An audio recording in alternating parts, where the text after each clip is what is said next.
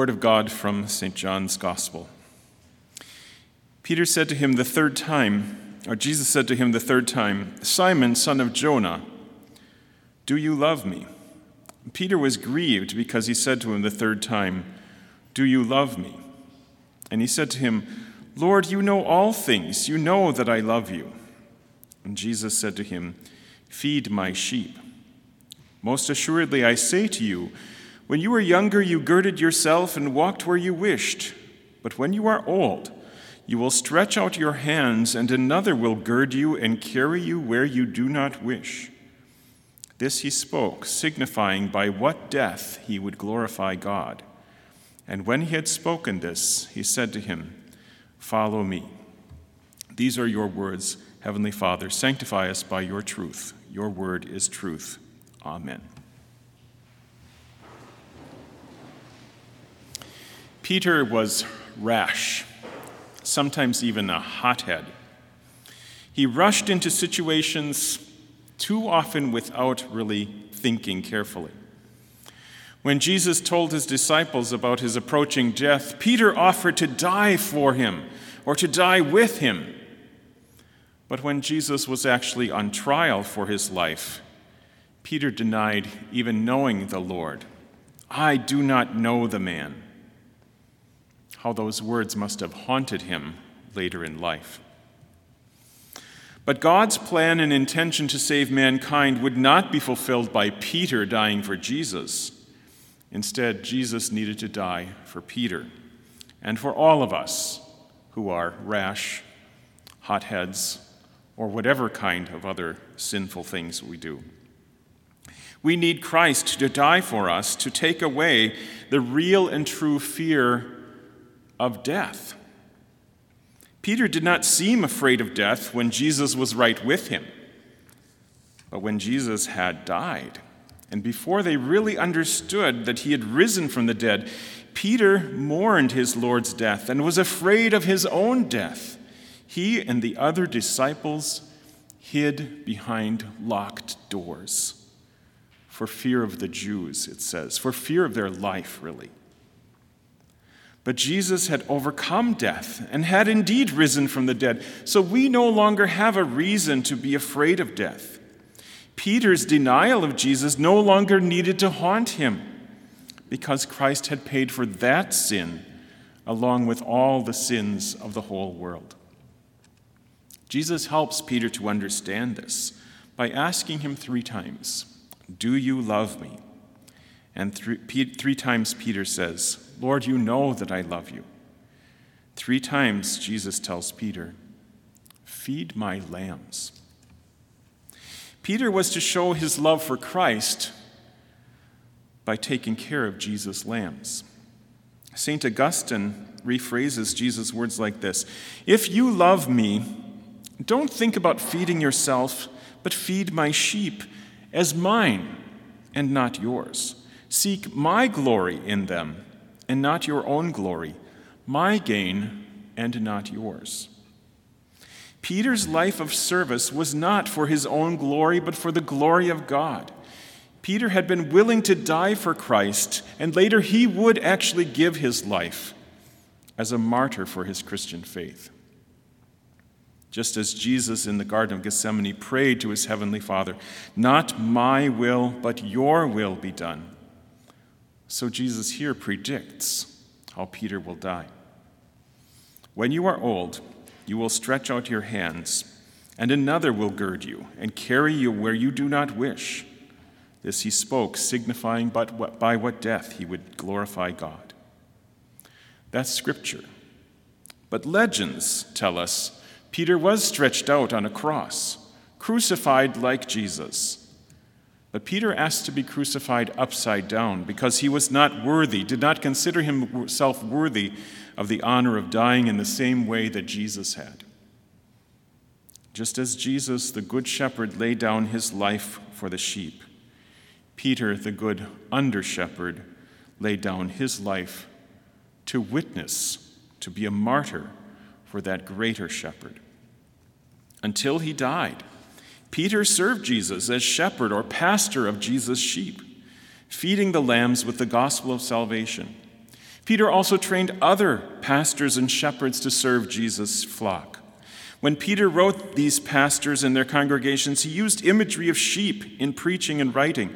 Peter clearly reflects Jesus' words here when he writes in his first epistle, "Shepherd the flock of God which is among you, serving as overseers, not by compulsion but willingly, not for dishonest gain but eagerly, not as being lords over those entrusted to you, but being examples for the flock.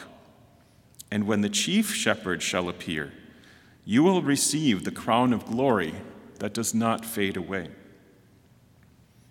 When Peter had denied Jesus, we are told that he went out and wept bitterly.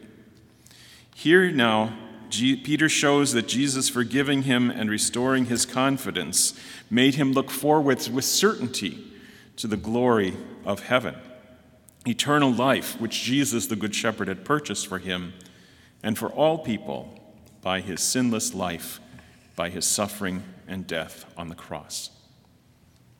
Those who serve Jesus faithfully point not to themselves, but to Jesus.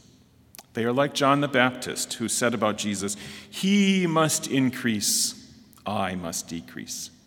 And when John was asked if he was the Messiah, he pointed to Jesus and said, "Behold the Lamb of God that takes away the sin of the world." Jesus is the Lamb of God. Jesus is the Good Shepherd. Setting those two images next to each other doesn't fit with our human reason. The Lamb is the shepherd. But both are true. Both are ways in which God assures us of his love and his forgiveness, and that he is our shepherd who will bring us into eternal life. We will follow him because he leads us in the green pastures, beside the still waters, in paths of righteousness for his name's sake. Because the Lord is our shepherd, we shall not want. We shall fear no evil, and we shall dwell in the house of the Lord forevermore. Amen. Glory be to the Father, and to the Son, and to the Holy Ghost, as it was in the beginning, is now, and ever shall be, forevermore. Amen. Let us pray.